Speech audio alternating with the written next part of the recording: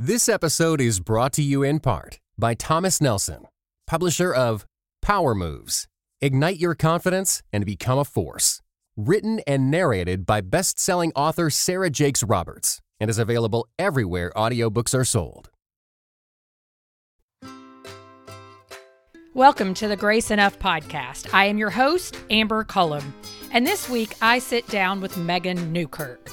We discuss living with and learning to manage obsessive-compulsive disorder as a real diagnosis, and not just socially acceptable quirks we often label as OCD. We also discuss specific challenges she has faced, ways Christians can support people living with OCD, and why she wrote Loving Naomi, a Christian fiction book where the main character has OCD. Megan gives us a precious gift today, a glimpse into her as both a follower of Jesus and a woman living with obsessive-compulsive disorder. I know you will walk away with a deeper, maybe a new understanding of this mental health diagnosis. Good morning, Megan. Welcome to the Grace Enough podcast. Good morning. How are you doing this morning? I'm good. We've had a few little technical issues, but here we are ready to go. We're ready. Yes. That's right. Well, welcome, and tell everybody a little bit about yourself, your family, and what you do on a day-to-day basis. All right. So I am Megan Newkirk, and I'm from Raleigh, North Carolina. I've grown up here. I'm the mother of three wonderful children. I am a Wolfpack NC State grad and have been living here and loving Raleigh. I've got all kinds of family here. I'm currently a stay-at-home mom and aspiring author. So these days with COVID, I've been home with virtual kids for the last year. So it's been a little bit different. Learning how to juggle the desire to publish a book and have kids home from school. But I've been very blessed to have family close for, help and just doing my writing thing. So, well, today we're going to talk a little bit about the book that you have recently published and your journey with OCD. And so OCD is, often thought of culturally as just this socially acceptable quirk. I know I'm guilty at times of saying, oh, that's my OCD quality, that we want things a certain way, but it is a real diagnosis that can have devastating consequences. And so as we begin to discuss obsessive compulsive disorder, will you share what it was like for you growing up and some of the symptoms that you experienced that led to a diagnosis of OCD in your life?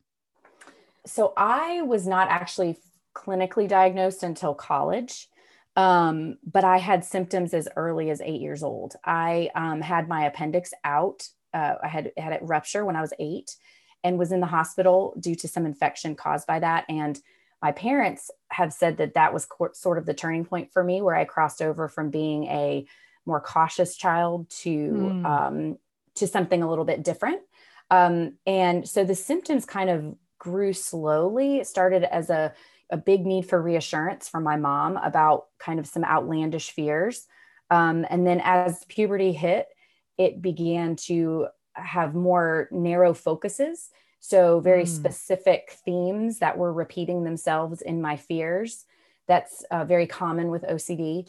And then remarkably, and by God's grace, made it through high school successfully. And then it wasn't really until college that I realized that these patterns of behavior were unhealthy.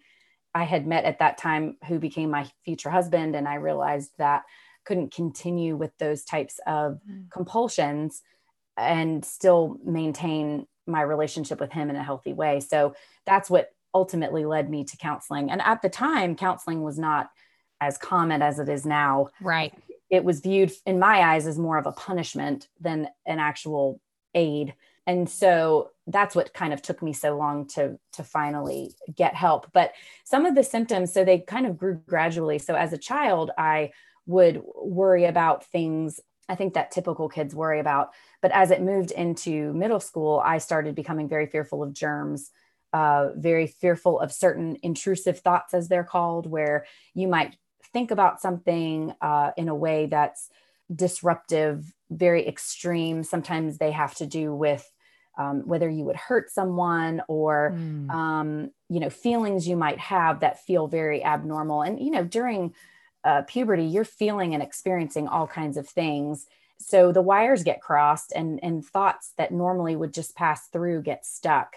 And so with OCD, it can be very challenging to be able to figure out what's normal, what's not. So you get stuck and you get on that hamster wheel.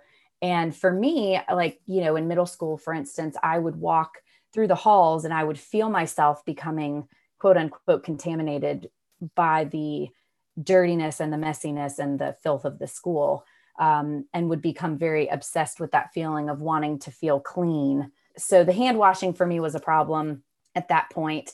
That's a very stereotypical fear of OCD, but not everybody has that. I want to be clear about that because I think a lot of people just assume, well, I don't have OCD because I don't obsess about washing my hands or about cleanliness, but that's not actually a requirement for, having OCD. For me, that happened to be the case. And so as I got older, it became clear that I was also obsessing about harming others, fearful of what I could potentially do to someone else, thoughts about that. This idea that your thoughts have power, that, if you think something, it can affect a circumstance, or, that if I think that my dad was going to get in a car accident and I all of a sudden would get this intrusive thought of my dad getting into a car accident, that somehow that was going to then cause a car accident. And I would obsess about it until my father would actually pull in the driveway. So that was another aspect. And then there's very commonly the religious subtype, scrupulosity, moral OCD is what it's called, where you just kind of obsess about being a good person. What does it look like to do the right thing?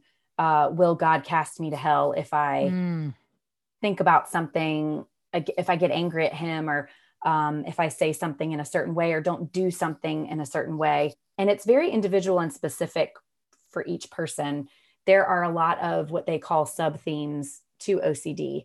So they're all in the same kind of vein in that it attacks what you value the most. So oftentimes it will attack, if someone loves children, oftentimes they will have POCD, which is one of the more difficult ones to deal with. What does the P stand for? For pedophile, actually, OCD. And it's a very, very specific one that it can be very, very paralyzing for people because OCD attacks what you love. So, for me, the idea of being sick, I'm a 7 on the Enneagram. Yeah. So I care. You want to have all the fun. I want to have all the fun and I don't want to have any suffering. So for me, the fear of suffering is why my OCD, kind of hooked into that. Okay. And so, then you've got the scrupulosity, the moral OCD. So being a good person, people who tend to be very conscientious people, that's something that can kind of happen for them, but it can tap into any aspect of your life.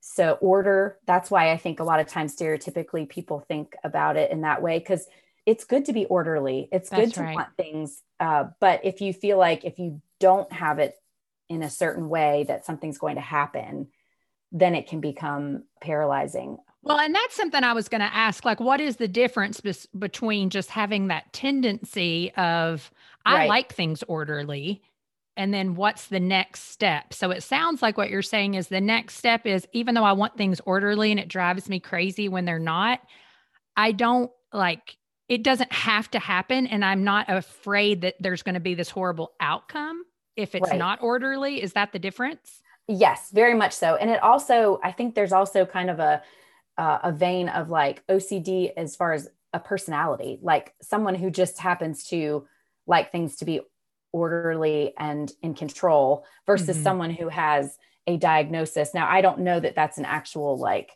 thing, but I know that, you can meet a lot of people with OCD, the diagnosis, who are extremely messy because when things become quote unquote contaminated, they just push them to the side and say, well, I'm just going to put this over here because, if something from the outside world is a contaminant and it contaminates something that then comes into your home, you're not going to want to deal with that thing. So it can very easily become a hoarding situation. So, when people say, oh, I'm so OCD, I've had more people tell me when I tell them I wrote a book about OCD that, oh, I have OCD. That.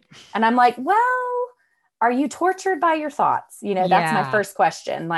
Because there's a big difference between, oh, I feel so good when this is ordered versus I am tortured by my own brain and my brain doesn't ever shut off. And I think given those other specific categories, and there's another one I forgot about too, which is relational OCD. And relational OCD is one that I actually did suffer from, which is in the book quite a lot. And that is very concerned with how you make others feel, what you say to them, how your relationship plays out with them. So you obsess a lot about what you've said, what you've done, how it's affected that person, and becomes paralyzing because, I'm an extrovert. I love to be with people, but I would go out with my friends and I'd come home and just obsess about, what did I say? How did I say it? Let me follow up with them and ask for reassurance. And, let me make sure that I didn't hurt their feelings. And so that's another way that, I think people might say, well, oh, I care about what people think too. Sure. But it's when it crosses over into that obsessive, and the compulsion is then asking for reassurance. Well, and so when you were in middle school and high school, do you remember, did you think, well, everybody goes through this? I think I didn't really know. I felt very abnormal. I did not feel like, oh, I'm just like everybody else. Because in middle school, I had on the backs of my hands, a lot of times people with OCD will try to ground themselves in an unhealthy way to stop the intrusion of the thoughts. So for me, and this is also mentioned in the book, I would take my fingernails and kind of dig them into the back of my hand as a way to ground myself. Okay, I don't want to think. It's the sensory input. Yes. So it's I don't want to think these things. And so since I wasn't in counseling, I didn't know how to ground myself in a healthy way. Yeah. So I was, trying to do that. And so I think for me, I walked around with my sleeves pulled down, what's on your hands? Why, I also would do a little bit of talking to myself to try to stop the thoughts. Yeah. Asking God to please no, please stop. So a lot of times people would go, who are you talking to? So I didn't do a very good job. Yeah. Of hiding my struggle. And so as a result of that, I felt very much like I was set apart from other people. Now, my parents did a fantastic job of using my struggle to point me to Christ. And so in that, they never made me feel like I was somehow different. So they were a counterbalance to that, which was wonderful and a huge blessing. Well, and I could see how at that age it could get crossed a little bit because there are so many things already going on in your mind and in your life that are just normal parts of being a teenager that it's hard to learn at that time. And I'm sure for parents as well, even get to the point where, is this something that's seriously wrong, or is this just the way that she is going through puberty? Exactly. And kids in middle school and high school, they go through stuff. It's crazy. Yeah. You don't know what you're going to get all the time. And so I think my mom just felt like, well, this is a phase and it'll pass. And there were seasons, I think with OCD, there are seasons of quiet. And so we'd go through a season of quiet and then it would ramp up again. And of course we didn't have a name for it. So she just thought I had a busy brain and, I had anxiety, but it's a fine line with OCD. It's a very specific type of fear and worry. I want to take a moment to tell you about one of my new favorite small businesses, Green Roof Gallery. I came across Bethany and her unique handcrafted leather earrings when a friend shared Green Roof Gallery on Instagram. Green Roof Gallery creates leather accessories for the grown-up girl who loves simplicity and a natural style. Handcrafted, small-batched, unique, and personal. Bethany parallels the process of leather work with the new creation theme, found throughout the Bible. God takes our seemingly unusable mess-ups and makes them new and unexpectedly beautiful. When you wear jewelry or use a journal from Green Roof Gallery, you will be gently reminded that God takes the hard and ugly times and uses them for our good and His glory. You will know every product went through some not so pretty times to get to the beautiful finished piece that now belongs to you or the person you might gift it to. And let me say, I own 2 pairs of the teardrop leather earrings.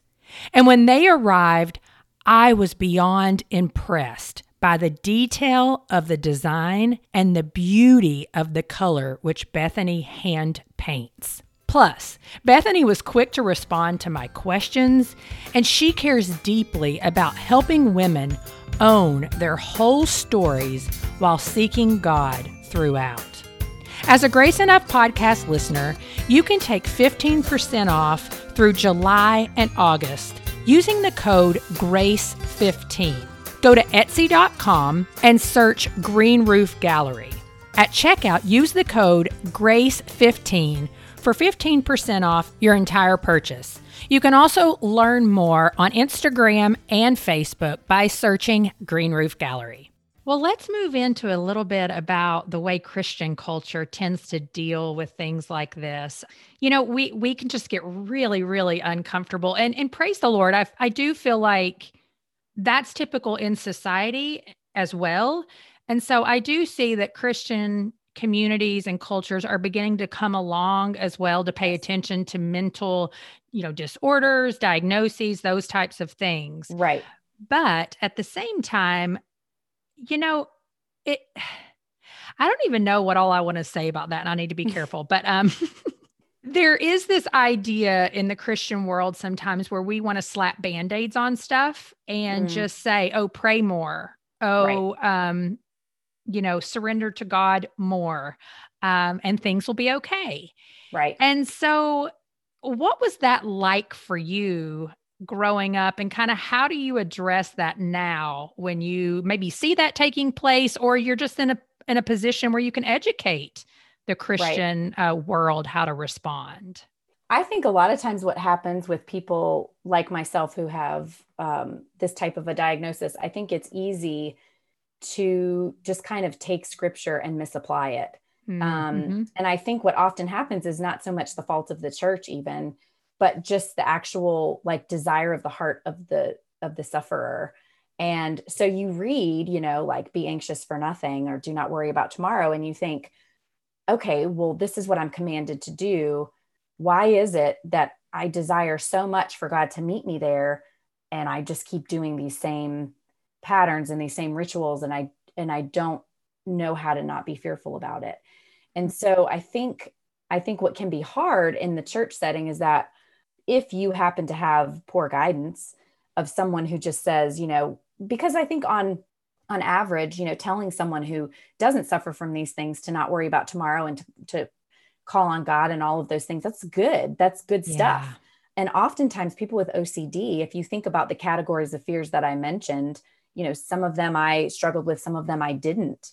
Some are way harder. I mean, given the idea of POCD, I mean, that's not something you're going to go and want to talk about with your friends or your pastor. And so I think there's this idea that there's some shame behind it. And so they may go to their pastor and say, I'm really worrying. And they're not going into the nitty gritty of what that looks like. And so I think, what would be helpful, I think, is for people in the church to press into that and learn about what OCD looks like specifically so that they can ask the right questions to be able to say, okay, well, let's just rule this out so that, you're not doing more harm than good by saying, hey, I want you to go home and pray these verses. And then, because then what can happen is then that becomes the compulsion. That becomes the thing that's supposed to fill it all in. And that's not what God intends with his scripture. And, I've joined quite a few OCD Christian support groups on Facebook and such. And what I see is this kind of, pastors telling people, Satan's attacking you and you And I'm like, no, you need a therapist and you need medication. Like that. Amen, girl. Like, this is Satan's not attacking us all. yeah, exactly. Yeah, sure. He's probably using this. Right. Absolutely. Just like he's, using all kinds of other things, but that's right. But it's a real diagnosis. Exactly. And so I think that's where I get frustrated, and I'm thankful that I can jump on there and say, hey, what you're dealing with is chemical. It's the way your brain was created, which is wonderful and different. And God can use this. I think that's where education comes in, and just pastors being able to say, like, if someone comes into my office and uses these certain types of words that can be red flags, that, hey, I need to point this person to a professional, and not just any professional, but a professional who understands obsessive compulsive disorder, because it takes a specific type of treatment. So I think that's where, I don't think anyone's doing anything intentionally. Right. I think it's just a lack of understanding of the differences that are between regular anxiety and OCD itself. Well, and I love that you said at the beginning of that it's not just on the church, that part of a believer, a follower of Jesus, is this own desire to, read, like you said, and then be like, oh, but God, what I see here is this is a command. Like, you tell us not to do these things. Right. And so then we get obsessed with, well, I'm trying not to do these things and I'm praying about these things, but they're not going away. Right. When that's where, as Christians too, I think we have to be so careful to look at the whole canon of scripture and see that, we're commanded to do these certain things. But if you look at characters throughout God's word, they clearly struggled with those things. Like, it wasn't like they didn't exist. It says, do not be anxious, but we see people be anxious all through scripture. Mm-hmm. So that's a continual type of surrender and paying attention to, just because you're commanded to do that doesn't mean that you're not. It's just, this may be the battle that you're facing for your life. Right. Exactly. Well, and not only that, but that God can use our shortcomings and and he does. And he totally does all the time. And, I think that, I think what's been the most amazing for me is to now I'm actually thankful for my OCD. And I think that that's not where everybody's going to be. It's a process. It doesn't always come overnight, but for me, it has kept me on my knees. And so I think reminding me that these struggles that we have, whether it be with anxiety or physical suffering or circumstantial or whatever, that, these are God's, they're for our good and his glory, and they don't feel good all the time. And I think just remembering that, but understand, and that's why it's so important to understand what the gospel is and to understand it correctly, because if you don't, you can get lost in the, but I have to's, but if I don't, then, but what if? And I think with OCD, you can call it the but what if disease diagnosis. You are but what ifing everything. I mean, it's like, but if I this, or but if I that, and you can change and mold. And, our relationship with God is a process. And so I think we so want that feeling with OCD, especially, you want that feeling of something to be just right. And, our relationship with Christ is only just right because he's just right, not because of anything that we do, or, so I think that's where, I have to fall with my faith. And actually one of my favorite verses is, 2 Corinthians 12:9. My grace is sufficient for you, for my power is made perfect in weakness.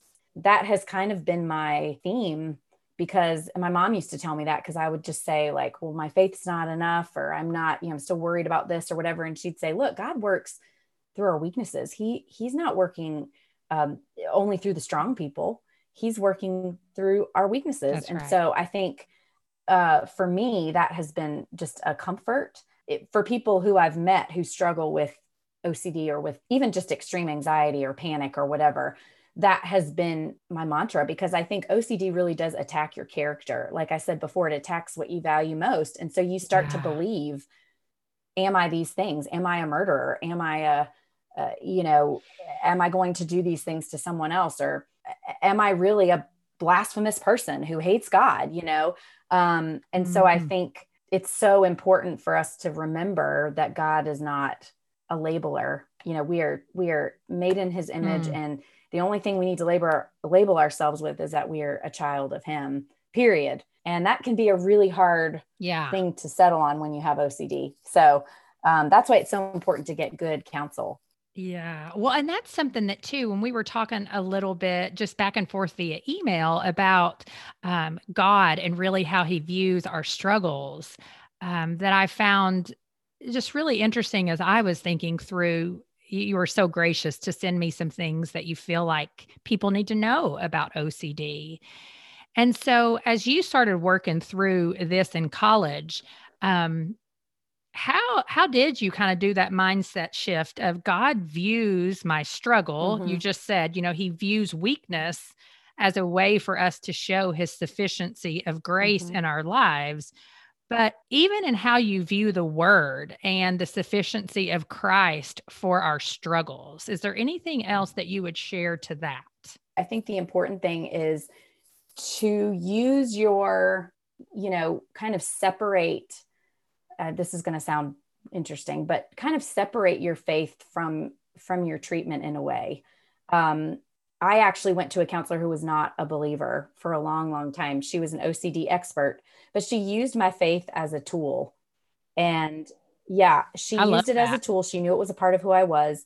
But I think in kind of coming out, because I was so obsessed with, God casting me away, when I was able to kind of separate him from that process of treatment. So I would just say that, if you are obsessed with scripture in an unhealthy way, like say you have to read something a certain amount of times, I think it's just understanding that God understands the process of getting better from OCD. And sometimes that means you have to do something that feels like what your pastor would tell you not to do.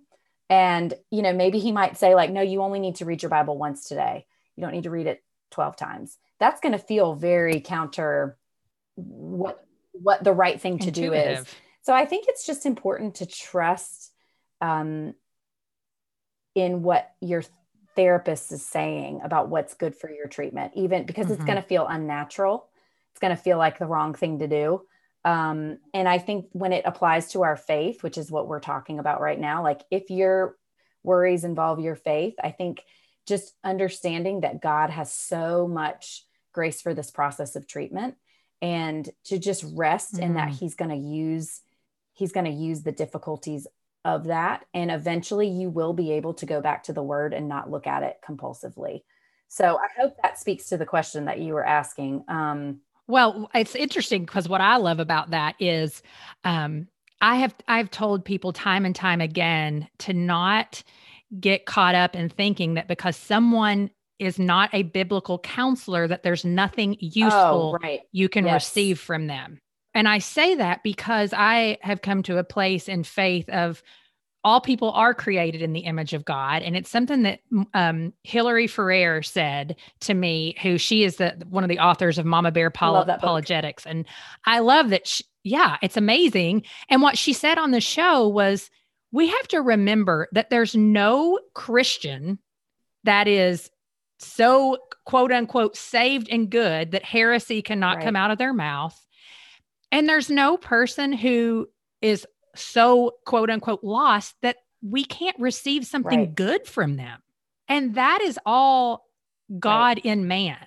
And so I think sometimes when we think about fallen nature, we've taken it to this extreme where we think, there must be nothing good, lovely, admirable, praiseworthy, noble in somebody that's not a follower of Jesus. And I'm like, whoa. That is not what that scripture says.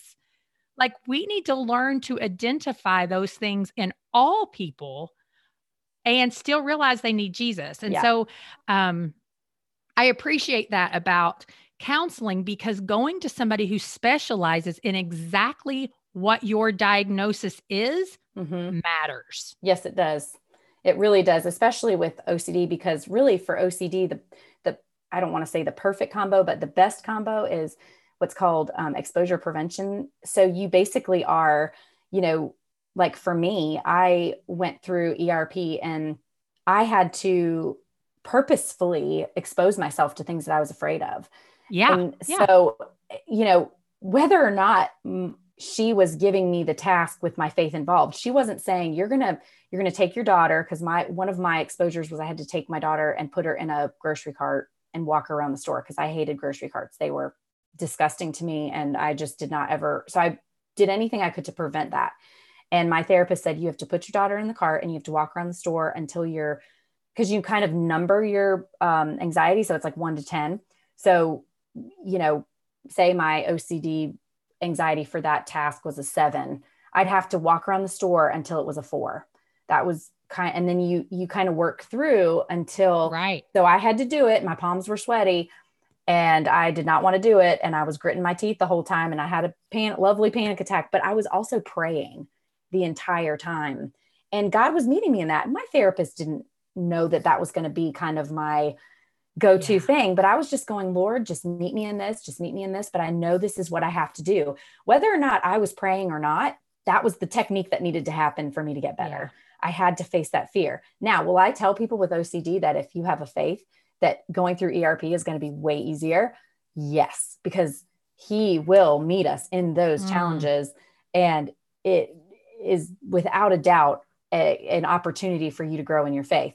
But you need to have someone who can look at you and say, we're going to make a list of your top fears and we're going to work through all of these things. And that means you got to stick your hand in that trash can, or you have to, not call your mom 15 times a day to ask her for reassurance, or whatever that thing is. You have to have somebody that's going to be able to work through the practical sides of doing that. That's right. And whether you're a believer or not, that's right. And so I think it's an opportunity. And I think for me with my counselor, I was able to be a witness to her. I mean, right. I told her, I said, look, my faith is a huge part of who I am. And how can we integrate this? And so she would start saying, okay, now you speak to the religious piece of this, and you're going to be doing this task. And how do you want God to fit into that? And I would say, well, I want to be able to only pray a couple times during this or whatever. So yeah, I mean, I think it's extremely important to understand, especially for pastors or even biblical counselors, that, if you have a patient that you just like, I don't know what to do with this, like, you got to find somebody who's been trained in this, because it's very specific and it needs a very, you got to have the right medication and you got to have the right homework. So yeah, I don't say what I said earlier to say like, don't go to biblical counseling. I think that's great too. Yep. I just think that we can quickly discount people, and absolutely, that is not okay. Well, and I'll be honest with you. Like, I went to my counselor for a long time who was not a believer. And I love her to death. And then I realized she was actually retiring. And I realized, like, I think there's a part of this that I'm not getting to. And so now my counselor is a Christian counselor. And because I've done the practical work, and now there's a deeper part.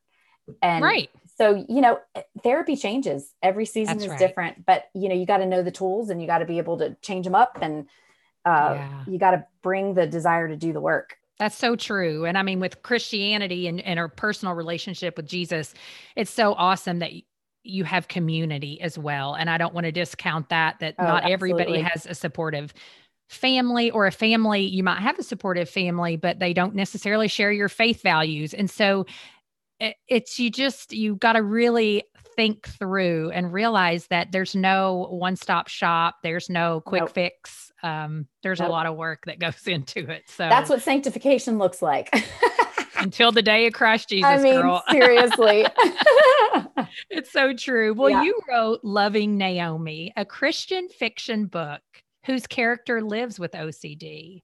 And so tell everybody, what was your purpose in writing that book and in really choosing to make it fiction? So the story behind this is all God, as everything is. But I actually am a big reader, and I love reading fiction. I love reading nonfiction too, but fiction is really my main, like, if I really want to like feed my soul, fiction is just the way that I want to do that. And I decided to kind of randomly read books about characters with OCD. I had heard that there were some books written, and there was one in particular that I read, and I just really wanted to kind of see how the world was being presented with this idea of OCD, mostly because I knew that someday my kids were going to ask me, and very well treated now. And so they don't even really sometimes see it. They don't, yeah, it's an internal thing. And so I thought, well, someday I want to explain this to them. So I thought, well, I'll just read some books and maybe I can give them a book because I learned through fiction.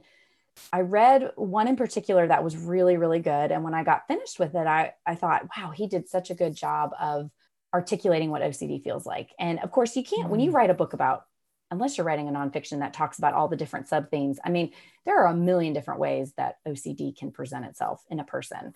The cycles are the same, the obsessing and then the compulsing to relieve the anxiety is the same, regardless of the theme, but it can look lots of different ways and present itself. So he picked one particular way and he did a fantastic job of articulating it. But at the end of it, the character was kind of like, well, sometimes she was doing well and sometimes she wasn't. And that's the end of the story. And I was like, no hope. Where's the hope? Like there's no any big picture. And so I thought, well, I'll just, write a short story for my kids, kind of loosely based on my own experiences. So I kind of had this fiction story in my mind.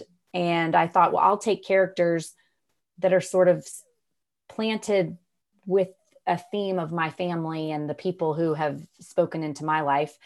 And I started writing, and then it got away from me, and it went from being a short story to a novel, which I didn't even realize till I Googled, how long is a short story? And I was like, oh, I think I went a little overboard. And so that's kind of how it was born. And I have always been a very imaginative person and have loved to tell stories and write stories and pretend and all that stuff. So for me, it was really fun to do. And I think God has surprised me along the way with how it turned out. But yeah, that's kind of how it started, is just kind of my desire to communicate with my children my own experiences with the disorder in a way that would be more entertaining.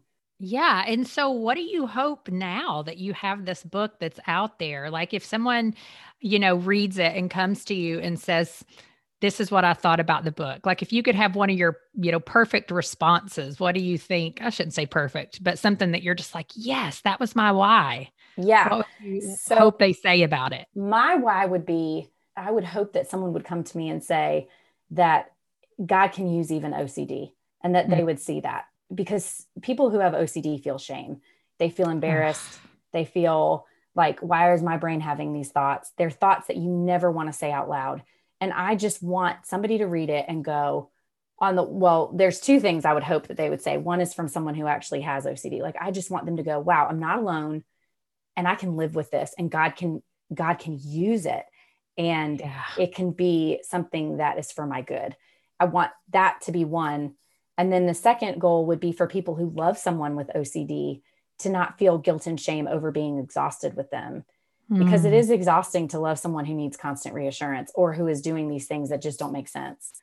And so I think for me to have someone come to me and say, oh my gosh, I read this book and I felt heard, that it's okay that I am tired, but that, I can still love them. And also that there are solutions. I want the book to bring solutions to people. I want people to say, okay, if I do go to therapy, I'm going to get help, and I think I want them to read the book and read her experience of being so resistant to therapy, and then the blessings that came from that. I want them to read it and go, wow, I don't need to be ashamed of needing therapy. I don't need to be ashamed of the things I'm going to say there. That's a really long answer. There's a lot of hopes I have for this book. No, I think that's awesome though. So that really communicates what your desires are. So I appreciate that. Well, like you said earlier, you are a mom of 3, you're a wife. And so what are some of the challenges of being a wife and a mom, and even some of the challenges that your family experiences as living with someone with OCD? Having kids is the greatest exposure therapy for me in the germ department, because kids are gross and they come home with all kinds of stuff. And I think this last year of coronavirus has been sort of a sweet spot for me, because I've used strategies. And so COVID didn't really freak me out very much, because I've already spent my whole life thinking that germs were going to kill me. So this was just another, I'm like, hey. So you're like, hey, everybody's doing what I've been doing exactly, for like 20 years. But, and so exactly. And so I'm like, so for my brain, I would say the greatest challenge currently, my brain, the society is now telling me what I've spent 10 years trying to work hard not to believe. Yeah. And so for me, re-entry into regular life is going to be a challenge. I'm already kind of prepping for that because kids get sick. And it's good to put them in situations where they might get sick. For me, that feels very counterproductive. It feels wrong. And that's what OCD does. It makes you feel like this is not right. I have always struggled with putting my kids in the nursery or, you take a normal new mom's fears and you kind of put them on steroids. And that's what I've had to work through a lot. You take those obsessing over them. That's what my husband was like, well, what do you think is the difference? And I was like, well, I think there's thinking about this and you want this. And then there's like getting to the point where you cannot shift your mind to anything else. No. It's like just all consuming. Right. And the decisions of what is it worth, keeping my kid in the nursery if somebody brings their kid and says, oh, they have allergies and they're running at the nose. And I'm like, okay, now I have to there's a lot of situations that happen that I think moms just feel a moment of anxiety and then they move through it and they go, well, it'll be fine. But for me, it's an intentional decision that I have to make where my favorite phrase that my counselor taught me was I have to walk away uncomfortable. Like I have to walk away uncomfortable with the possibilities that might come from this situation. And I mean, when I'd pick my kids up from school and they'd get in the car and they'd say, oh, Bobby barfed on the such and such, I'd be like, okay, take a break. It's a physical response for me that I have to actually really work through. So that's the greatest challenge for me now. God has been extremely merciful and I don't have the relational obsessions like I used to, but I'm also medicated. When I'm not medicated, that's a hard one. You can ask my sister. She is my go-to person and she just gets exhausted with me because it's just, my brain just never stops with, should I or would I, and the insecurities that come with that. And I mean, it becomes a real rat race. So thankfully God's been merciful in that area. And I don't have the same harm-based intrusive thoughts like I used to, which are covered in the book. I probably could if I wasn't still working as hard as I am. Yeah. Constantly, intentionally. But I think God's been merciful in that. And I'm thankful that I can say that that's been one that I've, but I never get too comfortable because OCD is like whack-a-mole. And so you never know which one's going to pop up. And so that's right. I have to be on guard. And so I am. And I mean, that's really any mental diagnosis. I mean, just being someone who struggles with depression, like, people will be like, what? I'm like, it's really hard because something can happen and just send you into this spiral. Right. And that's not everybody because sometimes like someone with depression just stays there. Right. But if you're someone who's treating it and you have healthy coping mechanisms that you've been taught through counseling, it does feel a little bit like whack-a-mole because you're like, holy cow, what just happened? Like, that shouldn't have sent me into a tailspin, and it did. Right. Exactly. So that's the brain definitely playing tricks on you. Totally. What about, would you say, and maybe you don't feel comfortable sharing this, but what are some of the challenges your husband faces?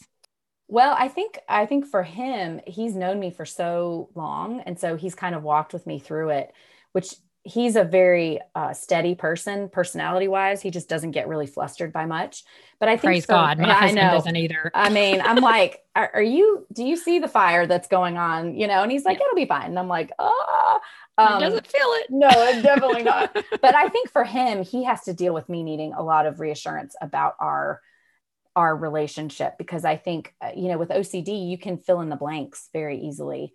And so for me, I can look at our relationship and go, there's a problem here.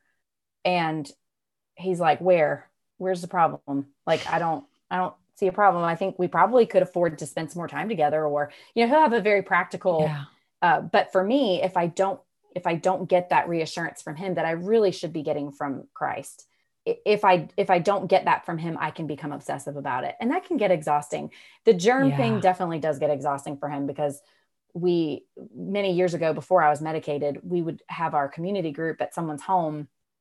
And I think every single time we would go, this is when we had toddlers, I would have a Yeah. panic attack like on the way to community group. And I'd be like, I don't want to go. I don't want to go. I don't want to go. And he'd be Mm. like, we need to go. And so he had to kind of ride that roller coaster. And then once I would get there and the anxiety would fall and it would be, but he was basically doing an exposure for me. Like, That's right. and it's hard sometimes because sometimes it is right to say we shouldn't go because so-and-so is sick or, and so it's hard to know. And that's what's so frustrating with OCD is that OCD is based on good things. It's based on things that are important to think about. I mean, cleanliness and germs. Right. And even you don't want to be a murderer. That's an important thing not to be. And so they're based on really good things to avoid. But I heard a really great analogy the other day that instead of looking at your OCD as this enemy that's lying to you, you should look at it as a really overly cautious friend that is sending you alarms to be aware of something or concerned about something when it's totally unnecessary. So to acknowledge it and say, hey, thank you for that warning. Thank you for alerting me that this is important. Like, but I don't need that right now. Like, I've got this under control. And I just found that so helpful because recognizing that it can be a blessing. I mean, our greatest strengths are our greatest weaknesses. And so, recognizing the fact that being a conscientious person, if say you have moral OCD and you're very concerned about doing the right thing, that's a great thing to want to love others well. But when the alarm is going off and you're doing all these things compulsively to be a good person, you got to tell that friend like, hey, I appreciate you looking out for me, that you want me to love other people well, but this is too much. And we got to press pause and I hear you, but I'm not going to entertain that right now. And so for me, I have a thank you for bringing up this germ that's something I need to acknowledge that my kids could get sick and that could be really inconvenient and not fun. But there's these other factors that are more important than that right now. And I need you to just take a little break. And so that's kind of where I am currently with my OCD. Yeah. Just a healthier way of dealing with it. Well, Exactly. as we begin to close out, you have talked a lot about how you need reassurance. That's a really typical thing for people with OCD. Right. And so, family members, friends, strangers who maybe don't know you as well are very tempted to provide that reassurance. But what is the danger in that? And what are some alternative ways to really reassure someone with OCD? So I would say the reason why reassurance doesn't work is because it is a temporary, it's almost like an addiction in a way. I was going to say, does it feed an addiction? Interesting. It does. It totally does. It tells the brain, when someone reassures you, it tells the brain that this is an important problem that needs to get solved. And so it just reinforces the going back to it. And it trains the brain to think, okay, this is an emergency. So if somebody says, like, if I ask my mom, like, Mom, I thought this thought, is it a bad thought? And she says, no, honey, it's not a bad thought. And then I say, but are you sure it's not a bad thought? Like every time she answers, yes, I'm sure it's not a bad thought, she's just reinforcing my brain that this is a problem. And this is something that needs my attention. This is a problem that needs solving. I mean, because OCD, you feel very much like a detective. You're like, ooh, I'm going to figure this out. I'm going to have all the certainty in the world that this is true, or this is not true, or this is, and sometimes people can even have what's called false memory OCD, where, and I've experienced this before, where you actually remember a situation completely wrong. And you don't trust yourself. You go, well, wait, did this happen or did this happen? And you just spend all of your time thinking about reliving that situation in your mind over and over. Wow. And the OCD really skews it. So if I keep going back and saying, I got to figure this out, it's just telling the brain that it's important when it's really not. And so I think for people who love someone with OCD, just saying like, hey, and that's why it's so important to get therapy. Let me just say that right now, because therapists, especially if you love someone with OCD, you need to go to that therapy session with or without them and say, how do I deal with this when this happens? And that's really because each situation is so different. But the essence is that you would just tell the person, look, I acknowledge this thought. I hear you. I'm sorry that this is hard for you right now, but I can't answer that for you. You have to sit in that uncertainty right now. And it feels very counterproductive because you're going to make that person very uncomfortable, because they're going to want to feel, they're going to want to feel your compassion. And there's a way to be compassionate without filling up that void. And listen, I have a very close friend who has OCD, and she's in the midst of big struggles right now. I have even noticed, wow, I'm reassuring her. I'm doing this and I shouldn't be. And I got to figure out a different way. But when you love the person, it's so easy to just want to tell them, no, you're not those things. You're That's not those right. things you're worried. We know you. So I think it's learning those practical ways to sit with them in the discomfort without solving it for them. Whew. And it is especially with young children, I think it's really hard, but yeah, I mean, my favorite, I love Flannery O'Connor, and one of her quotes that I just love is, and I actually have a bracelet on that says it's engraved in it, but she says, I can with one eye squinted, take it all as blessing. And I think when you're dealing with OCD, you are going to have your eye squinted in discomfort. You're going to be cringing. You're going to be putting yourself in really uncomfortable situations that are going to feel terrible. But that's when you know that the treatment is working. So that's my encouragement, is that the more uncomfortable you are, and that God is still in it. He's not left you. You are not alone. He's using all of it. And we may not see it this side of heaven, but we can trust his promises that, you know, he is with us and he will not leave us. And in those exposures that feel terrible, he will meet us in them. I love that. Thank you so much. So the book is Loving Naomi. Where can listeners find it? So you can find it at Amazon. There's an ebook available as well as a paperback copy. I think the hardbacks are actually on back order right now, but they should be, by the time this is airing, and they should be back.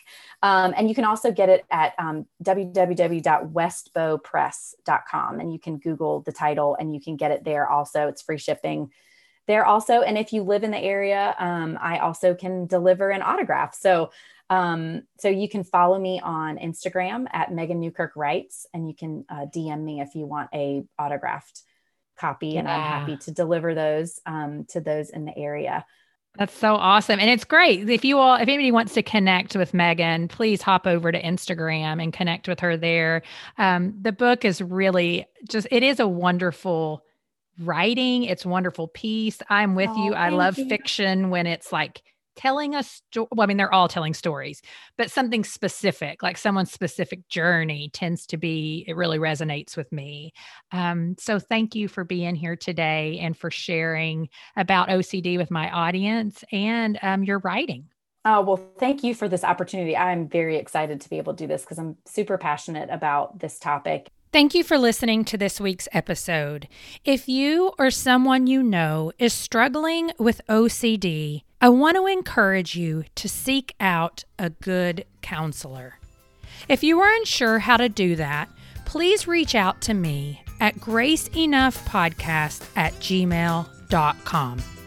Thank you for listening to the Grace Enough Podcast. Tune in next time.